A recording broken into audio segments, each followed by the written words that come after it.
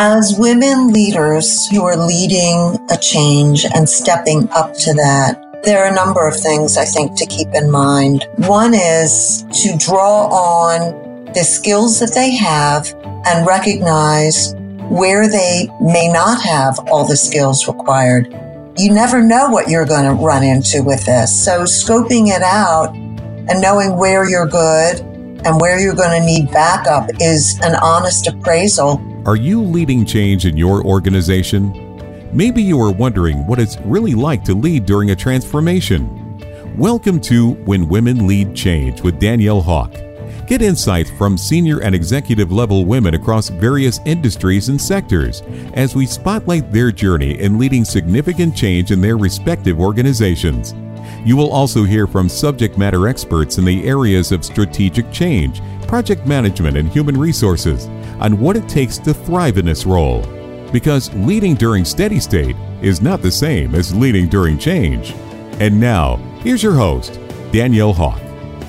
Welcome to another episode of When Women Lead Change. This week, we have the rare opportunity to have Wendy Axelrod as our guest, who will share her story of helping a senior leadership team level up their skills as they led a major transformation. Some of you may be familiar with Wendy and her work. Wendy is the author of Make Talent Your Business: How Exceptional Managers Develop People While Getting Results. She is also the author of an upcoming book that will be released this year called 10 Steps to Successful Mentoring. Wendy has decades of experience in helping organizations increase their development efforts, working directly with thousands of managers and mentors in workshops and coaching engagements in the U.S. and other countries. As a former HR executive, she led the functions of leadership development, organization change, talent management, strategic human resource planning, and guided the company through a significant multi-year organizational change process. Again, we are so excited to have someone with such an extensive background to speak to our podcast listeners. So let's get started. Welcome to the show, Wendy. I'm very excited to be here. Thanks for inviting me, Danielle. So Wendy, let's jump in. Please describe the work you engage in with clients, just to give our listeners a little bit of background on how you are working with organizations and with leaders. Wonderful. Happy to do that. One of the primary things that I do is I work with clients to create actually a more developmental culture. I help managers learn what it truly takes to make every day a development day for their team members. Most managers actually believe they're already doing this, but they miss the mark. So when leaders manage their people with development in mind, things really start to change. There are increases not only in the skills of their employees, but it also changes engagement, retention, performance, and even the culture that they are managing. Because when people on the team are in a growth mood, things are really humming. Colleagues help each other to excel. They get a bigger perspective on the work they're doing. They're more thoughtful about their work. So this is I want to describe a little bit of the foundational process that involves the managers, because I know we'll be getting into a bit more of this in depth when I talk about the case today. They get into a learning and then applying cycle. And you'll hear more about that, but I actually have managers testing out their new mindsets, their new behaviors, and then talking about it with each other, even getting coached on that, so that they are adapting these, they're using them, they're refining them, and they're changing the culture that is all around them. Additionally, what I do is I'll work with a team of leaders, but then I also work with their top leader and hopefully human resources to make sure all the processes, policy, systems are all aligned. Okay, I'm going to cap off this part of the discussion by saying that because I've written a book and also dozens of articles that back up this process, there's a roadmap accessible to the client and their whole system. And they use that on a daily basis. So the book is Make Talent Your Business: How Exceptional Managers Develop People While Getting Results. And it describes 5 research-based practices that managers who are exceptional at developing others and teams what those are. So that is sort of the basis of the change process I'm going to be featuring today. Thank you so much, Wendy. Our listeners are really in for a treat to have someone with your extensive background and expertise and knowledge and bringing that to this conversation of leading change. So why don't we go into a change effort that you supported?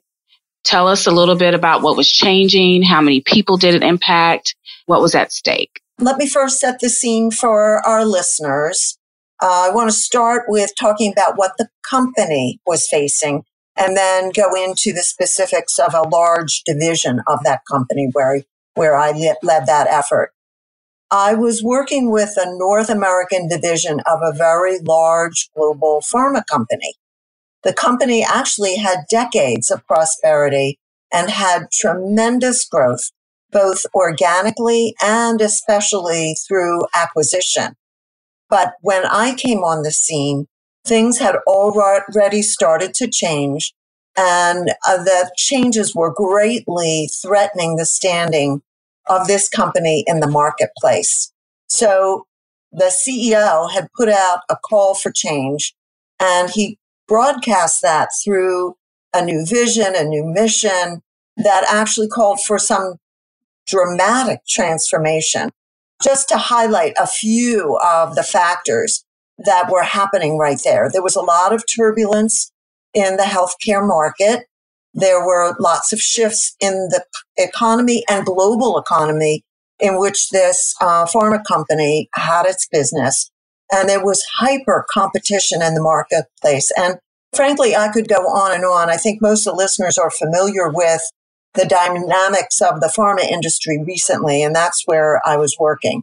So within the company, I worked with a senior vice president and his HR business partner. Both were very smart, really talented, tuned in, and willing to try new things. They were collaborators with their own group of senior team who reported to this client leader. And they were collaborators really with the entire organization of hundreds of professionals. The leader and the business partner were working on the leading edge of making changes. They had engaged their own leaders of that organization, actually in a number of discussions to determine, what would be successful going forward, what they needed to reprioritize. And the key thing that they realized was the relationship with customers. They needed to move away from a formula and a way of working and a way of selling and marketing that was all around the numeric goals of volume and sales and move toward being the client's more trusted partners. So their role in all of this was not only for themselves to change, but to develop and enable change of their frontline leaders so that we were using a cascading approach. And you asked Danielle about what was at risk. They risked really losing future sales. And importantly, they risked losing feedback from their clients that could help strengthen them to have an open, trusting dialogue with clients. So they wanted to transition to a new operating model that would now be relationship based.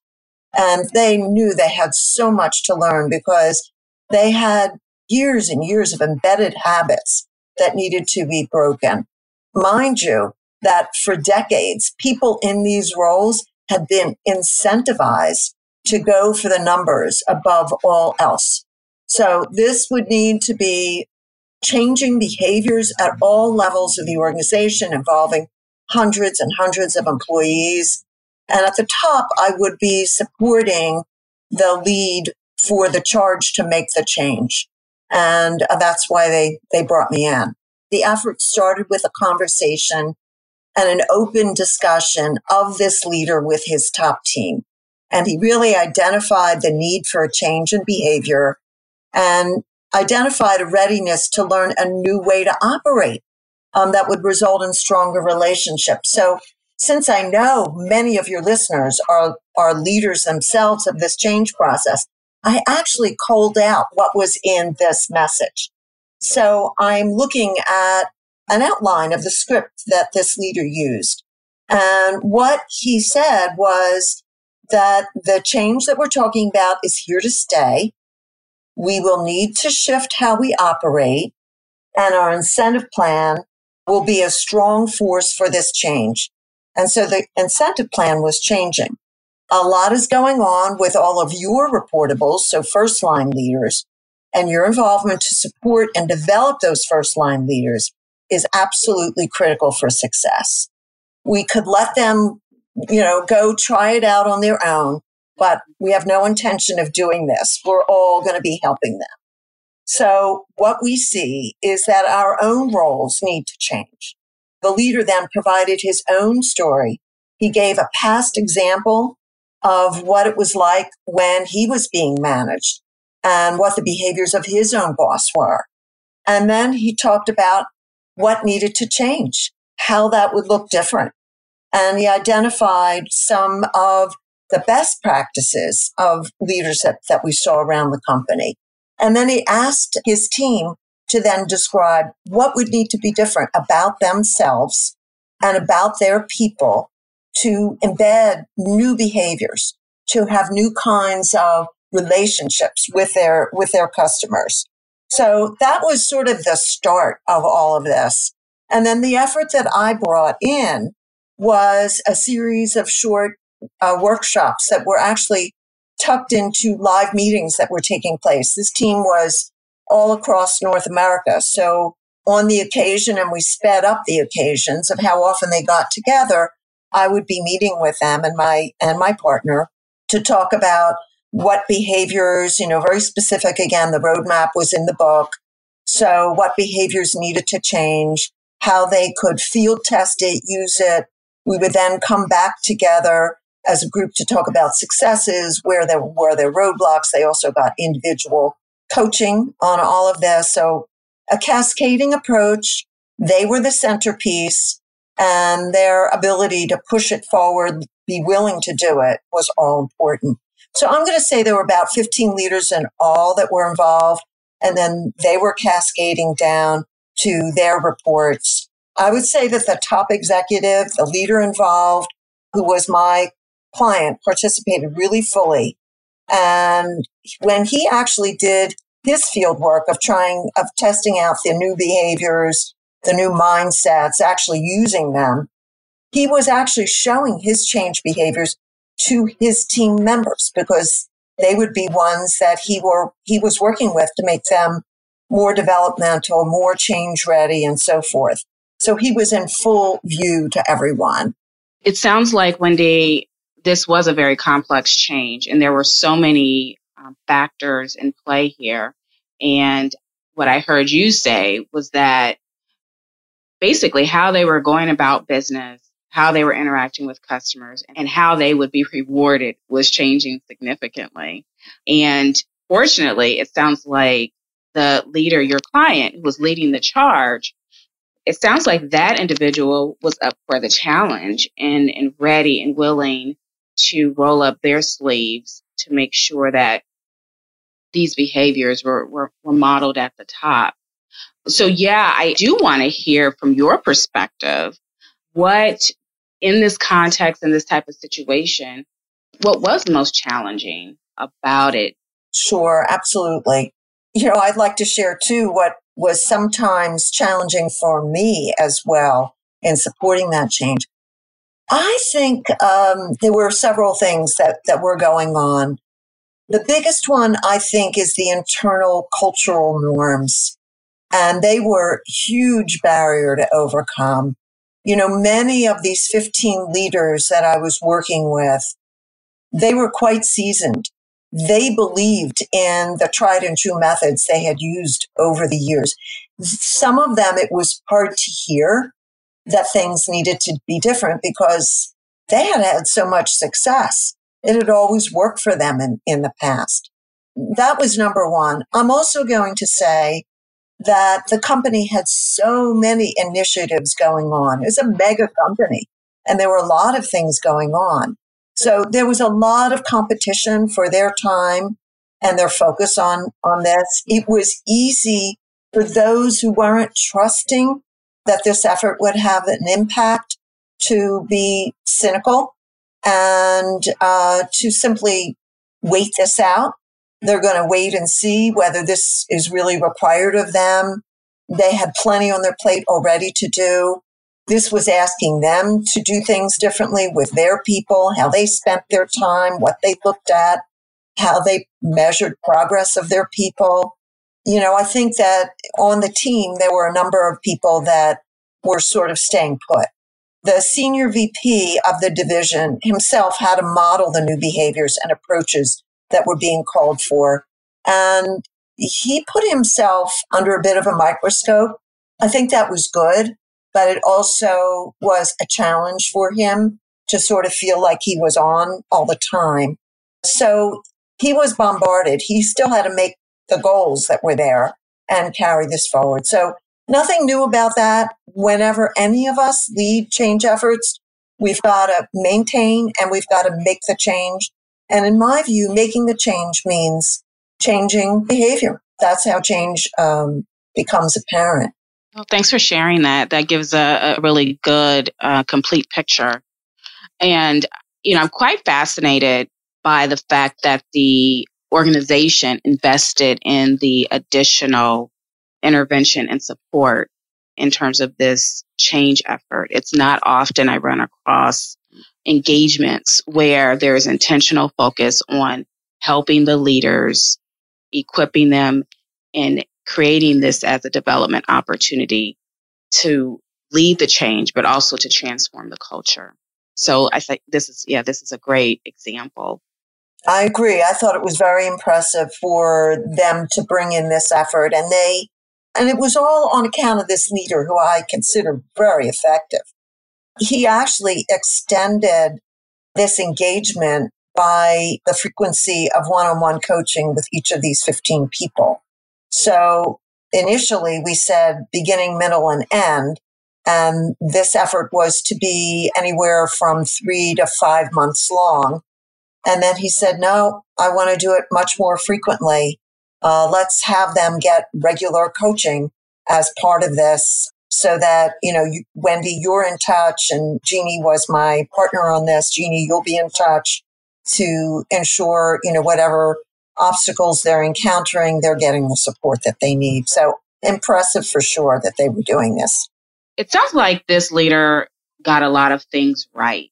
Is there anything that you felt like, or a place where this leader could have been stronger or maybe pushed themselves a little bit more, stretched themselves? I would say about this leader that he didn't always work closely with his own leader. This was a cultural norm. He was a top executive. He was taking this on himself. He was doing this internally in his large division. And the people who he reported to in the company did not necessarily know very much about what was going on. So he had a lot of demands on him. He did not share upward. They were not aware, so they could not support him over time. That was one of the things. Now, in the cascading notion here, he sort of left his people alone to do it. So he would often, with the people who reported to him, he was not checking with them probably as frequently as he should. He sort of left them on their own and without accountability to him and reporting on progress. It was easy for them to let their behaviors slip. And if his direct team members, some of them were not changing, the ultimate target, which was the first line leaders, they certainly weren't playing their part in getting new things accomplished because they weren't getting the signal. So he needed to support his team more, and he needed more support from above. I think, again, in a company where work was done division by division with not a lot of cross-play, you could be somewhat isolated. I also wondered what other divisions would pick up this sort of behavior change in the way that they were working with their customers, because sometimes the customers were the same. So two divisions could have the same customers for different kinds of products. And now there's a change going on from this leader's organization and not elsewhere, and it could cause confusion and not get to the ultimate goal of a relationship-based kind of interplay with the customers that was desired. So I think those were a couple of the big areas where he had missed opportunity. Yeah, and that's a great description in terms of there's so many different aspects when you're in a high profile effort like that, and the ways in which leaders do have to manage up to maintain that coalition of support, but also just having a very strategic systems thinking mindset to even see this is a significant change that's taking place in this division. But to your point, our customers are interacting with other parts of this enterprise. And how does that affect their experience if another division is not adopting this behavior? I would say that sometimes we believe that the change effort is just happening right where we're putting the energy in. And there's so much ripple effect, and there's so many results that happen in other places on account of it.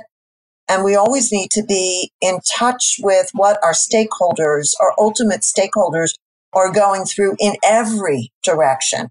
So for this leader, his ultimate stakeholders were his management team, the top management team, his reportables staff, so going further down into the organization, the customers. He needed to think through all of those interactions and recognize what he wanted as the end result with all of them, not just where he was targeting his energy, which was the change behavior of his team and the team below. He needed to look at the whole constellation and have expectation about that and share that with his team so that they understood, the multiplicity of what goes on when change really happens and the ripple effects. Yeah, thanks. That's nicely well put, Wendy. Our listeners, some of them are in the midst of leading change right now.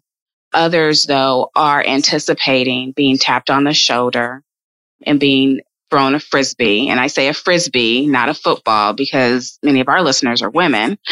And I want to know from you, what should they be thinking about when taking on a role like this and being asked to lead in this capacity? What should they consider? As women leaders who are leading a change and stepping up to that, there are a number of things I think to keep in mind.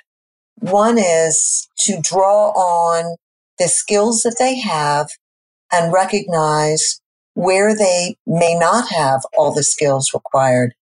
You never know what you're going to run into with this. So scoping it out and knowing where you're good and where you're going to need backup is an honest appraisal of getting ready. The other thing that is really mightily important are great, transparent, open relationships, a couple trusted colleagues or someone that you're working with on this to give you feedback, to help you work through some of the obstacles. So having a ready, small team of people who can back you up, can give you insight, give you perspective, give you a place to think things through and identify what steps might be next would be great. I would never go into a change process like this without thinking through every phase and anticipating. It's the old story from how innovation occurred. I believe it was at Sony, where the person who came up with the idea of Walkman and presented it to the powers that be, and they came back and said, we will consider this proposal if you tell us what the next 2 generations of proposals and next steps would be. Always be thinking long-term about this. Do not be surprised by the need to have scenarios that go beyond this. So be ready in terms of all of that. I also think, and I've highlighted it in this conversation, the changes occur because we change our behavior. We change our mindsets. What do those behaviors and mindsets need to be And how do we help people get there? We can't just tell them behave differently. There's a whole person involved in this. There's memories, there's history, there's our own individual dynamics of what we want to, how we want to present ourselves to the world. So know that helping people to do that behavior change will require a lot of them. It's not just saying it to them and expecting them to do it. Before we can ask them to make that kind of in-depth change, we have to have gone through it ourselves and have done a lot of reflection on that. So those are a few of the things I'd say to be ready to do. Wow, Wendy, that was very valuable. Thank you for sharing your perspective on that. Are there any final thoughts that you want to add or share with our listeners? Thank you, Danielle. I think the one thing, if I had to do one just now, is to know that each change circumstance is unique. The players are unique. The circumstance is unique. We can't have it all worked out. I looked up this statistic, but in terms of playing cards with 52 components, right? We have cards, we have a deck of cards. How many different ways could those come up? How many different combinations could those be dealt out? And apparently it's billions and billions. So we think we know what the cards are, but the way that they can be dealt out are billions of different ways. So expect the unexpected, know that each one is unique, be resilient, be light on your feet, and be able to move forward with what is dealt to you, and rely on those around you. You do not have to be singularly the one. That's my only last piece of advice. Thanks so much, Wendy. It was great having you on When Women Lead Change. Thank you so much. My pleasure. Thank you, Danielle, for inviting me.